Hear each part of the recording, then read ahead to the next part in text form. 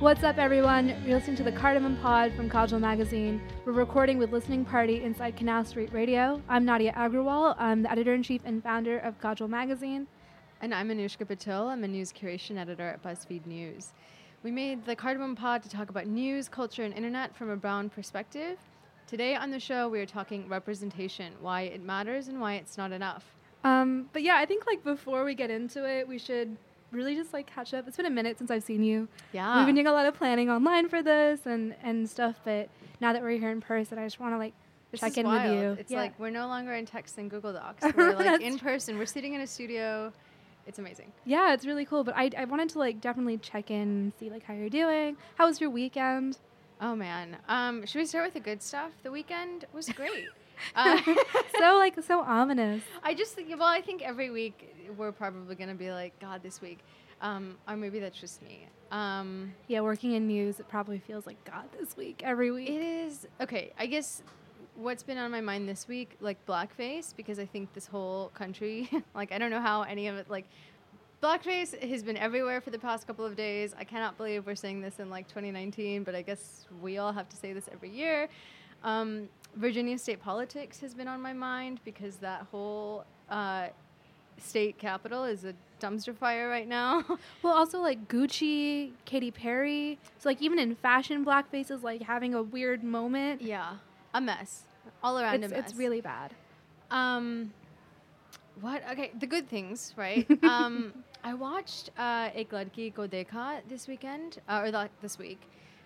Which, if you don't know, is this new Bollywood movie. It's Sonam Kapoor and a bunch of incredibly talented other folks, and it's a Bollywood lesbian movie. I feel like I'm giving away the plot, but this is an important thing to know. That is why I went to go watch the movie. I wanted to see Bollywood lesbians.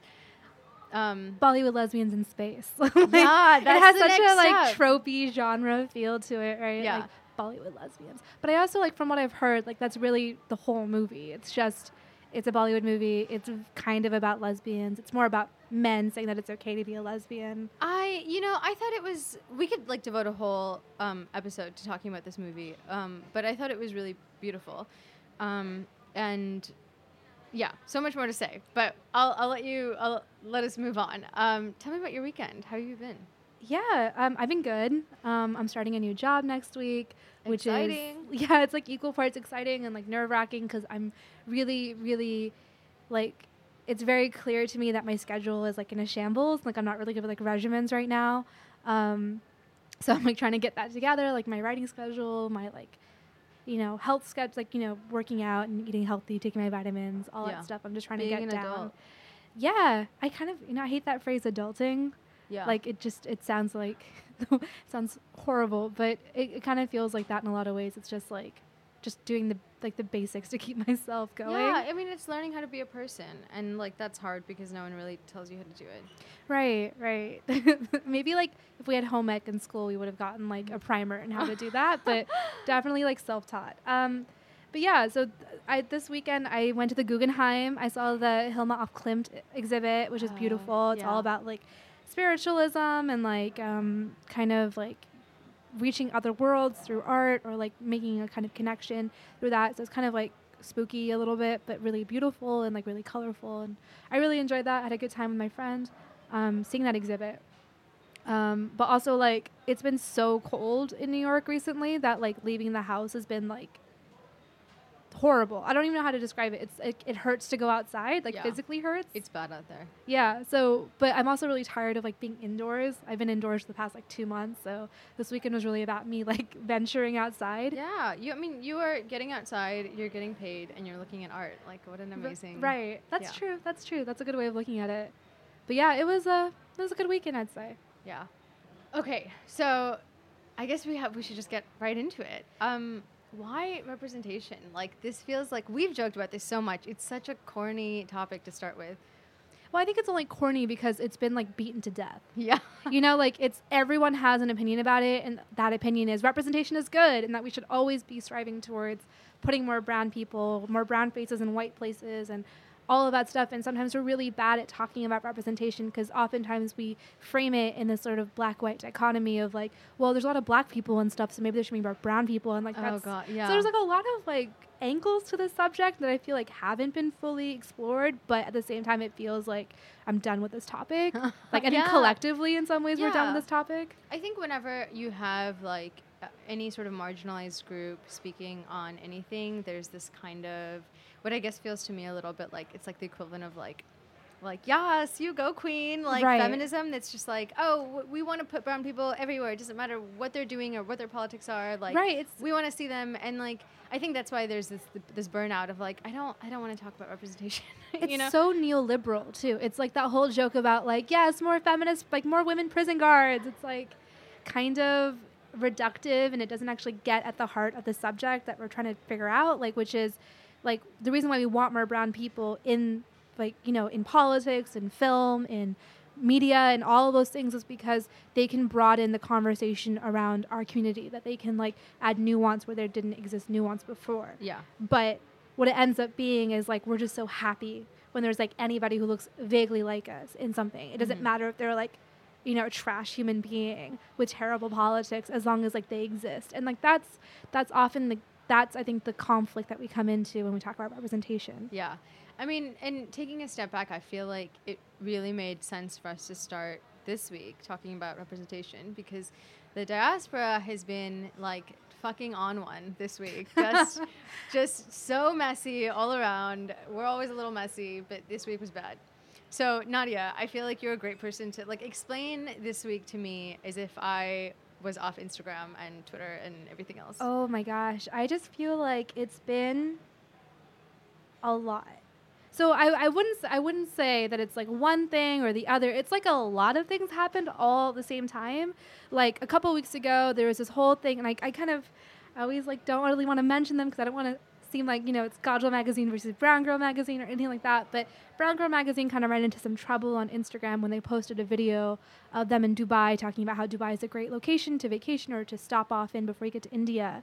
But of course, like Dubai and like the United Arab Emirates are really based on slave labor. Like their economy is built up on slave labor. The infrastructure is built up on slave labor coming from South Asia specifically, and like other countries as well. Like they have like a whole underclass of like African indentured servants and things like that. So like it's just like not a good look, I think, to be like, yo, Dubai is like the place to be, because it's not. Like it's built on so much misery.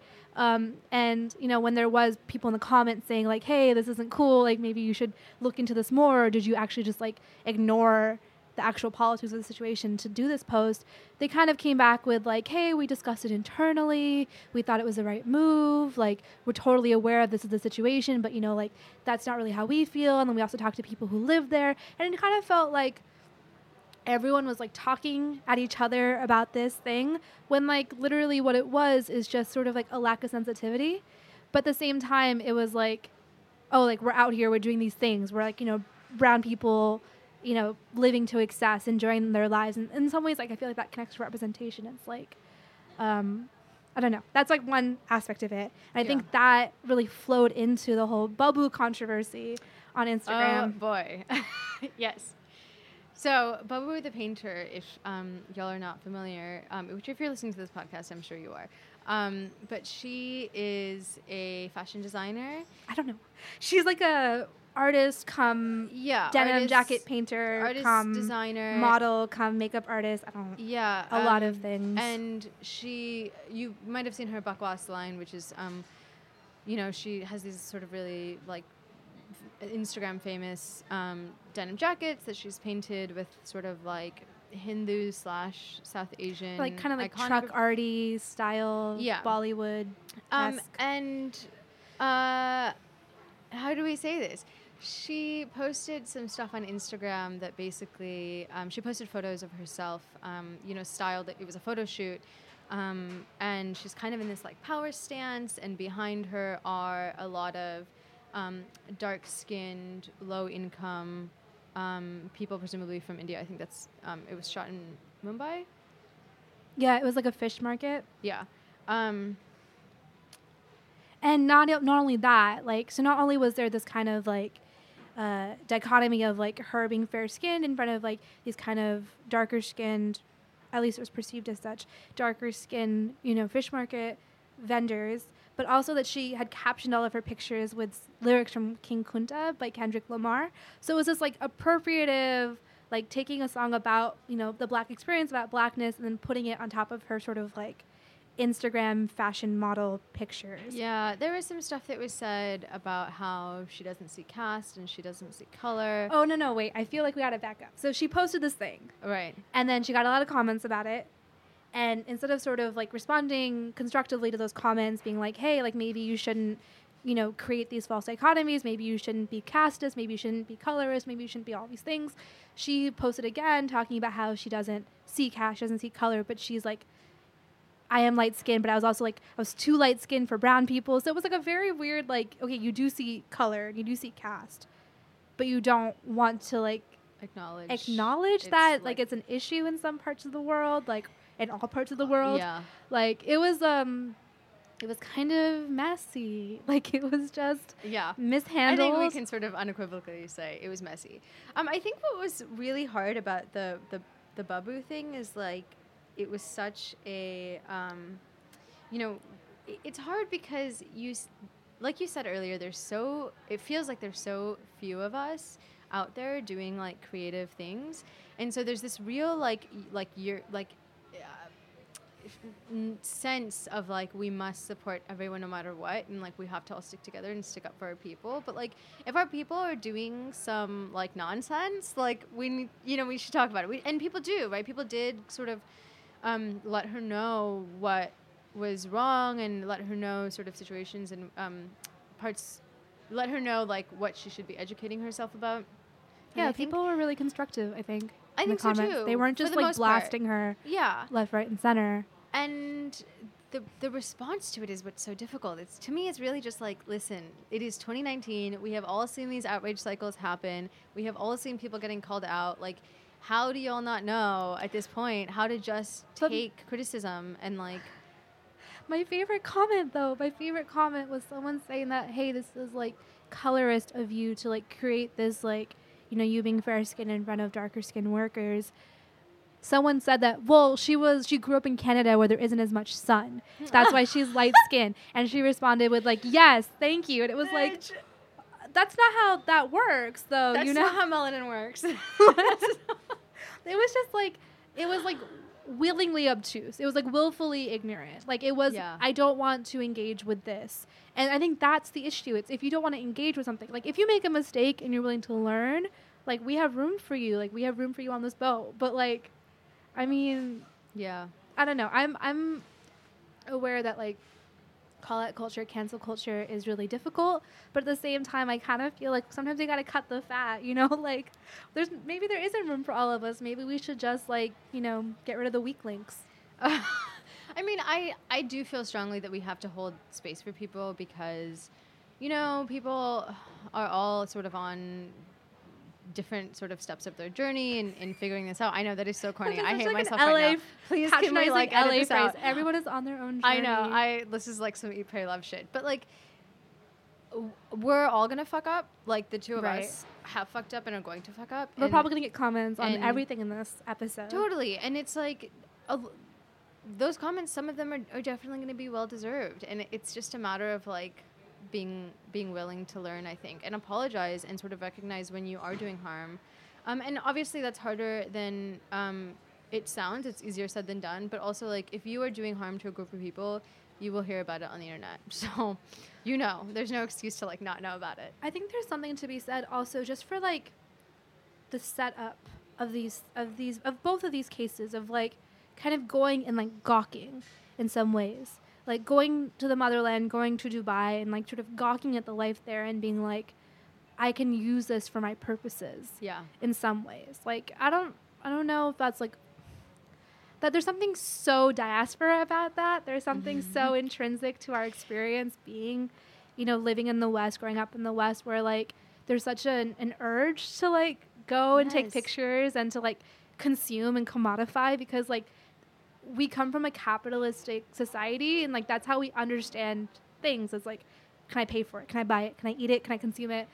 can I shit it out? Like, that's kind of like that's how we experience things, you know? And like, there's something so like also very Steve McCurry about it, like so orientalizing, exotifying, like we almost keep it separate from ourselves. I don't know. I have a lot of feelings about it. Yeah, it's so much like, it's really like corny diaspora shit, and like really specifically like NRIs sometimes I feel like are the worst offenders of this, where like I don't think it's all sort of ill-intentioned.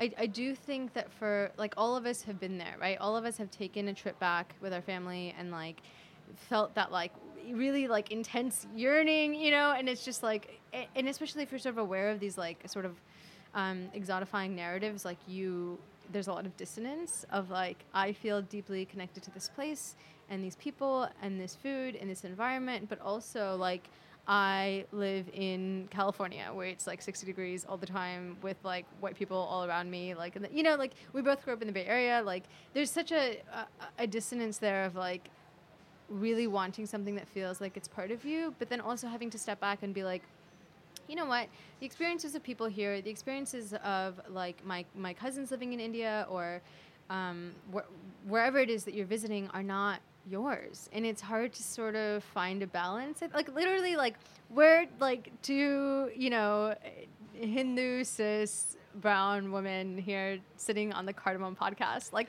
it's corny and like we can laugh at it and like that's okay, you know. Like that was intentional. I'll say that. Like for our audience listening, we knew what we were doing.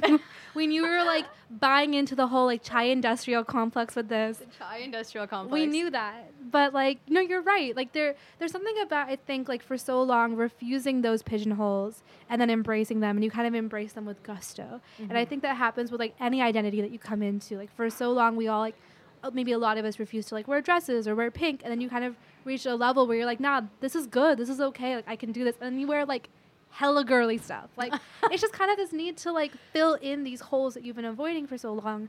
And I get that. I think though it kind of just it does need to stop when it comes to dehumanizing others or speaking over other people's experiences or co-opting experiences that don't belong to you. Like when you're doing damage, like you got to stop, and like you have to own up to it, because like sometimes damage is just beyond your own understanding, and it's okay. Like you don't have to understand how everyone feels all the time. But if someone tells you that this hurts, you got to like take a step back and be like, okay, what did I do wrong? Yeah.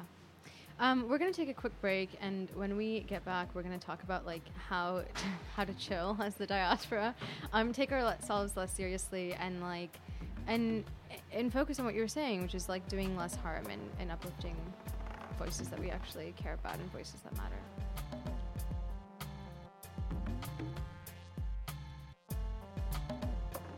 We're back. Okay, so we talked about a lot of stuff. But I think what's really important, there's so many things to talk about with representation. Let's talk about what it means to be the first of something, because I feel like that's a good place to start. Yeah. In terms of like unpacking what this means. And being the first to do something is like what we talk about the most when people are like having representation conversations, and it's award season, and that comes up all the time, I feel like, right? Right. Like, we just saw it with Sandra Oh. Right. So somehow we still have these headlines that are like, so-and-so is the first person of XYZ descent to like do or win XYZ. And like, that's important and that's cool and that's great. But also like, it's kind of icky. Right. One, those headlines are super depressing.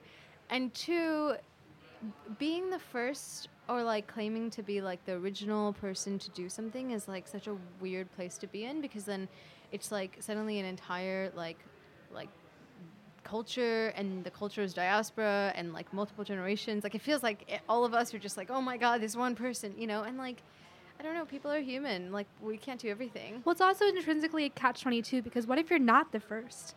What if like you just forgot like this one person from the 90s or the 70s or the 60s who did that thing before you, and now like you're just missing the shoulders that you're stepping on to get to where you are. Like we're all on the shoulders of giants, right? This is just like a fact-checking like news thing. Like I have an editor that is just like drilled into us that anytime you say someone is the first to do anything, like break any record, whatever, you're getting into hot water, because there's always going to be something that you've missed, you know? Right. And like history is not some sort of like clean, precise, scientific, quote unquote, linear, science is like a fallacy.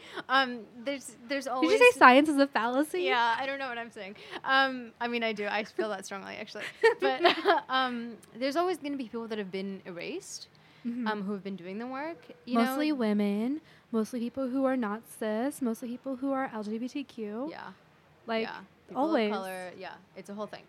I think, like, it's hard. It's hard. I have a lot of mixed feelings about this, and I think you feel maybe a little differently or strongly about this, stronger about this than I do. But for me, it's always a mixed bag because I'm still like happy and I'm still like emotional, like watching those award show speeches.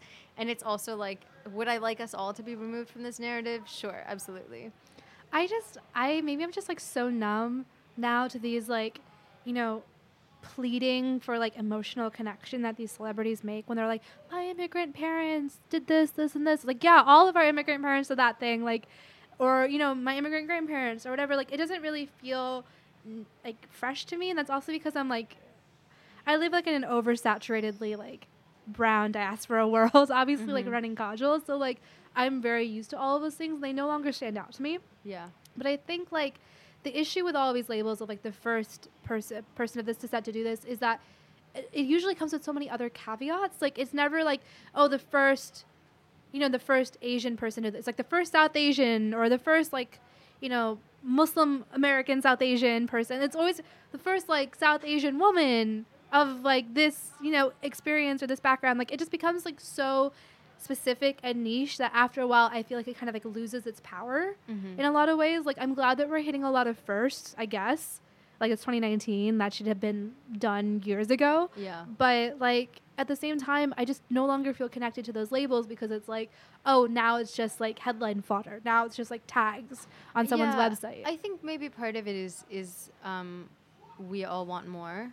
Right. And I think we've always wanted more, and it's lovely and amazing and inspirational. Obviously, it means a lot to, like, I think especially young kids to see stuff like this, but also I think, like, at least for me, like, as I've gotten older, I've just been like, that's great. I will still cry about it, but also, like, I want more. Like, I want doors to be opened. I want other people to be brought up into this space. Like, I want other people to be uplifted. And, like, that's hard to do if you have built your identity around being like the only person to do this or like the only voice in a specific space. I think that's also where like a lot of the offense comes from when somebody like that messes up. Like I think when you feel so invested with a sense of like this power of representation, or when you pin your hopes and it's like to like some Instagram user or whatever, some Instagram model, that they do all these things correctly, not only are you like expecting them to somehow be superhuman and to like be divine and never make mistakes ever, but like you're also like when they mess up, they probably feel a lot more urgency to like double down because now like they're so close to like losing that power that they had, or it feels like that maybe there's like a kind of dual-edged sword there. Yeah, I don't even know if like the doubling down is like intentional. I mean, obviously sometimes it is, but I think it's such like it's a lot of people's like first instinct, when they're being called out. Like I think this happens with like celebrities and sort of people in with public profiles, but also just like in a conversation with friends or your partner or whoever. Like if someone calls you out or like pushes back against something you've said, I think it's quite natural for people to be like to get defensive and be like that wasn't even like what I was saying. Or that's like white people when you call them racist. They're like, I'm not a racist. They don't ask people like hate being called racist. It's like they're like they think it's a slur, but it's Why like is no, it? it's like a adjective. But like they are so much more offended at being called racist, and then the possibility that they did something that would hurt somebody else. They're not like, oh, how was that racist? Like, let me learn from that. I never want to do that again. I never want to make somebody feel that way again. Yeah. No, they're like, I'm not racist. You got it wrong. And it's like, this is not constructive. This isn't helpful. Like when you double down like that. The thing to know is like if you were saying the words "I'm not a racist," like you have probably done some seriously fucked up racist shit. Right. And you should like Google how to like do a good apology, how to apologize in a way that. But they're not even at the point of apology. I think that's the point. It's like when you double down, you're not apologizing. Yeah. You're saying I'm right, you're wrong. And I think. And also fuck you. And also fuck you. And the problem is, it's like we don't really live in a world where that works anymore. Like there's so many experiences that you can no longer feign ignorance to. Yeah. Because people are much more vocal now, and they have more access to things that you can also access. Like, you can literally Google personal essays about people's experiences. So, like, you really don't have an excuse to be like, oh, I didn't think about it that way, or like, I didn't even take the time to think about it that way. Yeah. That doesn't work anymore. Yeah. And I think the issue is that, like, when it comes to, like, you know, these fake apologies or these lack of apologies, these doubling down maneuvers, is that people feel so instinctually that they need to, like, replace somebody else's pain with their own. They need to feel like you have trauma or you were hurt, but I was also hurt. I've always been hurt. My whole life I've been traumatized. My whole I go to I don't even, you know, whatever. I go to therapy. I'm unpacking this or not. Like, maybe sometimes they're just like, you know, my whole life I was bullied. Like, how dare you, like, bully me now on Instagram? It's like, there's something about that's inherently wrong, because you're not even listening to that person at that point. You're just like, no, I'm right. I cannot be wrong. Yeah. But, like, if anything, my 27 years have taught me is I'm wrong most of the time. Like, even when I'm right, sometimes I didn't get it all the way right. Yeah. You know, like, I phrased it wrong, or I said something offensive. And, like, we can't afford to not be sensitive to each other anymore. Like, there's too many things riding on just basic human decency. I think those are, like, really valuable life lessons that are hard to learn and, like, should be taught. Like, I think it's really hard. Like, I can probably point to, like, 1,000,001 situations sort of not even years ago. Like, this is still happening, right? Where, like, I fucked up, and it takes a lot of sort of mental energy to take a moment when someone has called you out on your shit and be like, okay, actually, like, this is what I intended to say, and, like, does my intention matter in this case? And, like, 99% of the time, your intention does not matter, and it's your impact that matters, and how you affected this person or this group of people or whatever, like, that, the impact that you have had doesn't get erased because you have also been traumatized, or you didn't mean for it to come off that way, or you just didn't know. Like, everyone has blind spots, and that's fine. But you have to be aware of your blind spots. I think that's really important. Like, you can't really you can't drive without knowing where your blind spots are. You know, like, just to, like, be functioning. I can't drive, period. Okay, well, that's, like, that's something else. But to, like, function in the society, you can't just, like, be like, I don't know that thing, but I'm not even going to bother to, like, know that I don't know that thing. Like, there's something about being so, like, you know, willingly oblivious to things that just I don't think it works anymore. Yeah. I know it's a lot more work that we have to do for each other, and, like, no one wants to be walking on eggshells all the time, but, like, you kind of have to do a little bit of that work. Yeah. I don't think you can just, you know, put your blinders up and forget about it. There are great resources. I feel like I've read some amazing essays in the past couple of years about how to apologize, like some basic ass shit. But they're really, like, amazing, thoughtful essays. We'll, like, tweet them or put them in the episode notes or something, so y'all can read them and tell us what you think. But I think it's not a natural sort of. I guess I'll just say this: apologizing correctly and, like, really trying to undo any potential harm that you might have done is a really, really hard thing to do. And a lot of people don't know how to do that, and we're all still learning, and that's fine. But, like, it feels like necessary reading to me, because all of us fuck up, and we should know how to deal with the consequences. I think it's like learning how to write a thank you note. It's like you have to learn how to apologize, to learn how to write a thank you note. Yeah. Basic human skills for being an adult. But I think I really want to definitely, like, ask some important questions about representation before we're done with this. One, what does good representation look like? And two, how do we, as fans, as purveyors of culture, as consumers, like, how do we fan ethically? How do we not tokenize? How do we stan ethically? Right. Is that possible? This is like a dissertation. Well, I'm sure someone has already written this. Someone should write this. Yeah. And send it to us so we can put it in the notes. But so I think, like, what does good representation look like to you? Who's your ideal celebrity? Build your ideal celebrity. Oh, God. I really can't think of anyone right now. Oh, I guess I'm supposed to build the person. I mean, I think that, like, good representation for me specifically, given sort of all my existing identities, is just someone who doesn't even necessarily, like, they don't need to meet, like, my little checklist of, like, oh, I am, you know, like, Indian, and I grew up in California, and I live in New York, and I'm queer, and I'm cis, and I'm this, and, like, they don't have to like, meet all of those requirements to be really important and like influential people. I think it's just like if you have a platform, use your platform to do good shit. This is so basic, but like if you have a platform, you know, amplify voices, amplify like people who look like you, but also people who don't. Be nice, be willing to learn. For me, it's like be willing to learn. Because like we have people like Gina Rodriguez, for example, who like is doing amazing work, who's doing really, really fun stuff. It is like, you know, putting Latinx people out there in a really positive way, putting them in the mainstream. But then also she has big blind spots where like she doesn't understand her own anti-blackness and she doesn't know how to apologize for it. And she feels like she has to center her own feelings at being called anti-black versus like learning how to not be anti-black. Yeah, and I think like it's really possible, like, is it possible to like ethically stand someone? I think you just standing doesn't have to be like I am behind this person no matter what they do. Like I think part of, in the same way that like part of being a good friend and a good partner is like calling people on their shit sometimes, you know, and like reining people in or like letting them know where they could do better and be better. Like that's what I want in my life. Like that's what I want my friends and my people to do for me, which is like tell me when I'm doing dumb shit.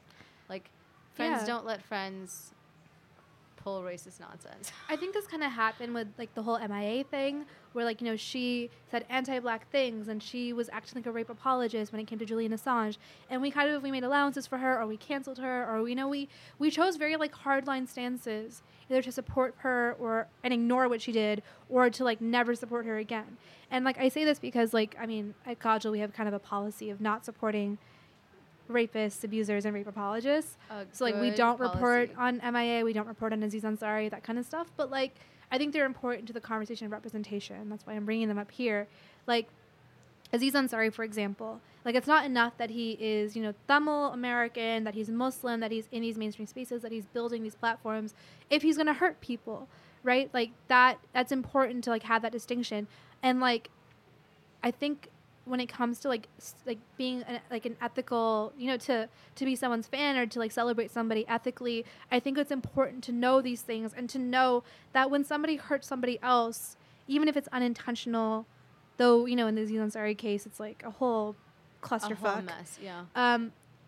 That should somehow be like a part of your, you know, your rubric for deciding whether you support somebody. Like, I think for me, that's what it is. Like when somebody hurts somebody else or when someone dismisses other people or whatever it is, like for me, it's hard to like, to think of them positively again. Well, because that influences their work, right? Right. Like, this is like, you can't separate the art from the artist. Like that obviously is a whole conversation in and of itself. But like when people are doing harmful shit, there's no way that doesn't bleed into their work. Right. And I think it's possible for us to hold space and say like, hey, this movie or this TV show or this book or this whatever was really influential for me and helped me feel like I could do this as well. And also say like, but I want to do it better. But like I saw these issues and like I don't want to repeat the same mistakes. I think there's also like a fear sometimes, especially with people who are still like vying for representation, that like, well, if we cancel like XYZ, then there's just going to be nobody. Like we have so few people out there that like if we're going to take such a hard line when they like rape somebody, then what are we going to do for the, you know, and it's like, I think we're going to be fine without the rapist. Like it is okay. Right. You know, and it's such a, again, cut the fat. We don't need them. They're holding us back. It's just not, it's not true that there are not other people out there. You just are not looking hard enough. Yeah, there are non-rapists out there to support. There's many of us. Yeah. Anyway, yeah, I think we've said all that can be said. Well, there's probably a No lot way. more to be said about representation for sure. But I think for now, this is like a good place to kind of to leave it, to think about it longer. Maybe we'll bring it up again in the future. Yeah, I'm sure our views are going to change on it too. I think that's just how it works, you know? Yeah. I think I'll just say, like, I don't really have any heroes anymore. Like, and I think it's kind of sometimes important to maybe just not, you know, to kill your darlings a little bit and just like be done and not pin all your hopes on people. I think I still have heroes. None of them are cis men. I saw a tweet the other day that was like men are unreliable as fuck. Like why is it anyone, you know, it still like shocks me when people are like openly standing like cis dude actors. Like have you just been living under a rock for like 2 years? We're only allowed to love Keanu Reeves and Mr. Rogers. That's it. I don't know about Keanu Reeves, but I'll take Mr. Rogers.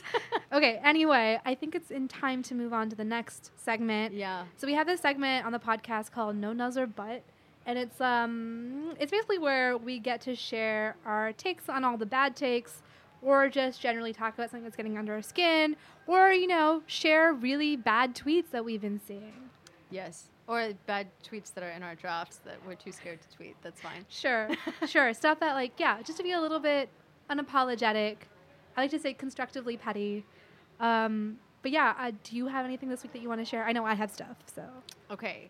My thing is, this came out this afternoon, and I've been thinking about it nonstop ever since. It is this Kickstarter called Love Sync, or for a product that's called Love Sync. And the whole idea is like, it's like two buttons. They look like little like echo dots or whatever, like these two buttons. And the whole idea is like, if you want to have sex with your partner and you're horny, you tap your button, and then it's kind of like a Tinder matching system where like you only know if like the other person has also tapped their button, and then both of your buttons are lighting up. This like sounds like it's like some weird like euphemism for body parts, but yeah, it's not. I look really incredulous right now. She's you can't see it. So then the whole idea is like, if both of you have tapped these buttons in a certain time span, right? Like let's say like 3 hours, then like you're both down to fuck, and so you can fuck each other. As if consenting is that clear cut. Well, and also like, I'm sorry, do straight people not know how to talk to each other? Like, what the fuck is up with this? Like, it was so funny to me. Like, it started by this like hetero couple. Obviously. Well, I shouldn't say they're a hetero couple. A cis man and a cis woman? Well, we don't even know that. Oh, right? okay. But well, listen, I'm just gonna say that it feels very like heavily marketed towards cis hetero couples. Is it hetero people in the ad? Yes. Okay, well, there you go. Totally. Yeah. And so it's then like you know this what the guy market is like is. pumping his fist, you know, because like I guess now he knows that his partner, like his girlfriend, wants to fuck, which like you could have asked her that. I just don't understand. It's so funny to me. I saw this Kickstarter, like last I checked there were like 30 people who backed it, and I just really want to say, I guess since we're supposed to be constructively petty, my like constructive thing to say here is that couples therapy is a thing that exists. Communication is a thing that exists, and it's like free. Therapy is not free. The healthcare system in this country is fucked. Hopefully you can find some like couples therapy resources that don't cost a fuck ton of money. But communication, you can do that shit. Google it. Right. So no nuzzer, but hetero people need to talk to each other. Yes. They don't need fancy toys to do so. Okay. My thing is that this week I don't even know if I'm not like sponsored by the good literary agency of the UK of Good Immigrant Fame, but I had to say there was a tweet this week that just like had my heckles up because I just did not understand where it was coming from. But this white presenting, female presenting person on Twitter who identifies as vegan tweeted at the Good Literary Agency, which if you don't know is they've tasked themselves with publishing more voices from the margins, like people who don't get representation in literature or in literary circles, people of color, LGBTQ people. You get the gist. Yeah. And tweeted at them saying, hey, vegans are a minority. When is it our turn in literature? And, you know. Oh, my God. The agency, bless them, kind of not humored her, but, like, engaged with her and said, like, like, we're willing to hear you out. Like, what do you mean? And she was just like, I just sort of feel like vegans, like, we're discriminated against and we need our moment, in the sun. And I'm going to say this as a South Asian vegan. No, we don't. Like, that's not where it's headed yet. Like, maybe in, like, 50, 100 years' time when we've solved racism and we've solved sexism, we've solved, queer phobia, homophobia, transphobia, all of that. When we solved all those things, we can tackle anti-vegan hate. Like vegans are not a protected class, you guys. I'm sorry. I feel like this is like an awful place to start this, but like I just feel like we're gonna get completely like run over in the comments. But like, no nuzzer, but vegans are not a protected class. Yeah. Again, saying this as a vegan, this is not something that I need right now. This is not something that we need right now. What we need is more cheese options that are not diet. We need more non-soy options. We need something that's not oat milk because it tastes like porridge. Okay, with that hot take, should we talk about like happier, more positive things? Right. So the Like, next segment. Just like lighten up a little. Yeah. I'm here for it. What do you have planned for this week? What are you looking forward to? How are you making your life better? Yeah, that's like a heavy topic. I think I mentioned before that I'm preparing for this new job. So a big part of this week is just getting to the gym, getting into my writing, and doing it, consistently. Those are my goals. I know it's Valentine's this week, and I have a partner that I need to like definitely not be neglecting. But this week is really about me and my regimens. That's my goal this week. What about you? What are you doing to make your life better, easier, cleaner, faster? God, well, I'm not going to dinner on Valentine's Day. Ooh. Which my partner and I like she really loves like restaurants, and she really loves going out, and like going out on Valentine's Day is one of those things that I think is just like the worst. I do think it's great for people watching, but like just in general, prefix menus, you have to make reservations like God knows how far in advance. Like I'm not a planner. I can't do that. So we're going to stay home and just like do quiet shit and like cook at home, and I'm going to try to stay off Twitter, and I say this like every week. But just, try to like live our best lives and not think about the internet and not think about the news until we record this podcast again. Sounds good. That sounds good. That sounds ambitious. It is. We'll see how it goes. We will tell you next time. This episode of the podcast is presented by Kajal Magazine in partnership with Listening Party. You can follow the crew on Instagram at Listening Party Presents and at Canal Street Market. And you can follow Kajal at Kajal Mag on wherever it is that you get Instagram, your social media. Twitter, Facebook, Tumblr. Tumblr, yes, TBT. I'm your host, Anushka Patil. And I'm Nadia. Our producer is Aziz Adib. Music provided by Serene Patel. Until next time, keep an eye out for those evil eyes.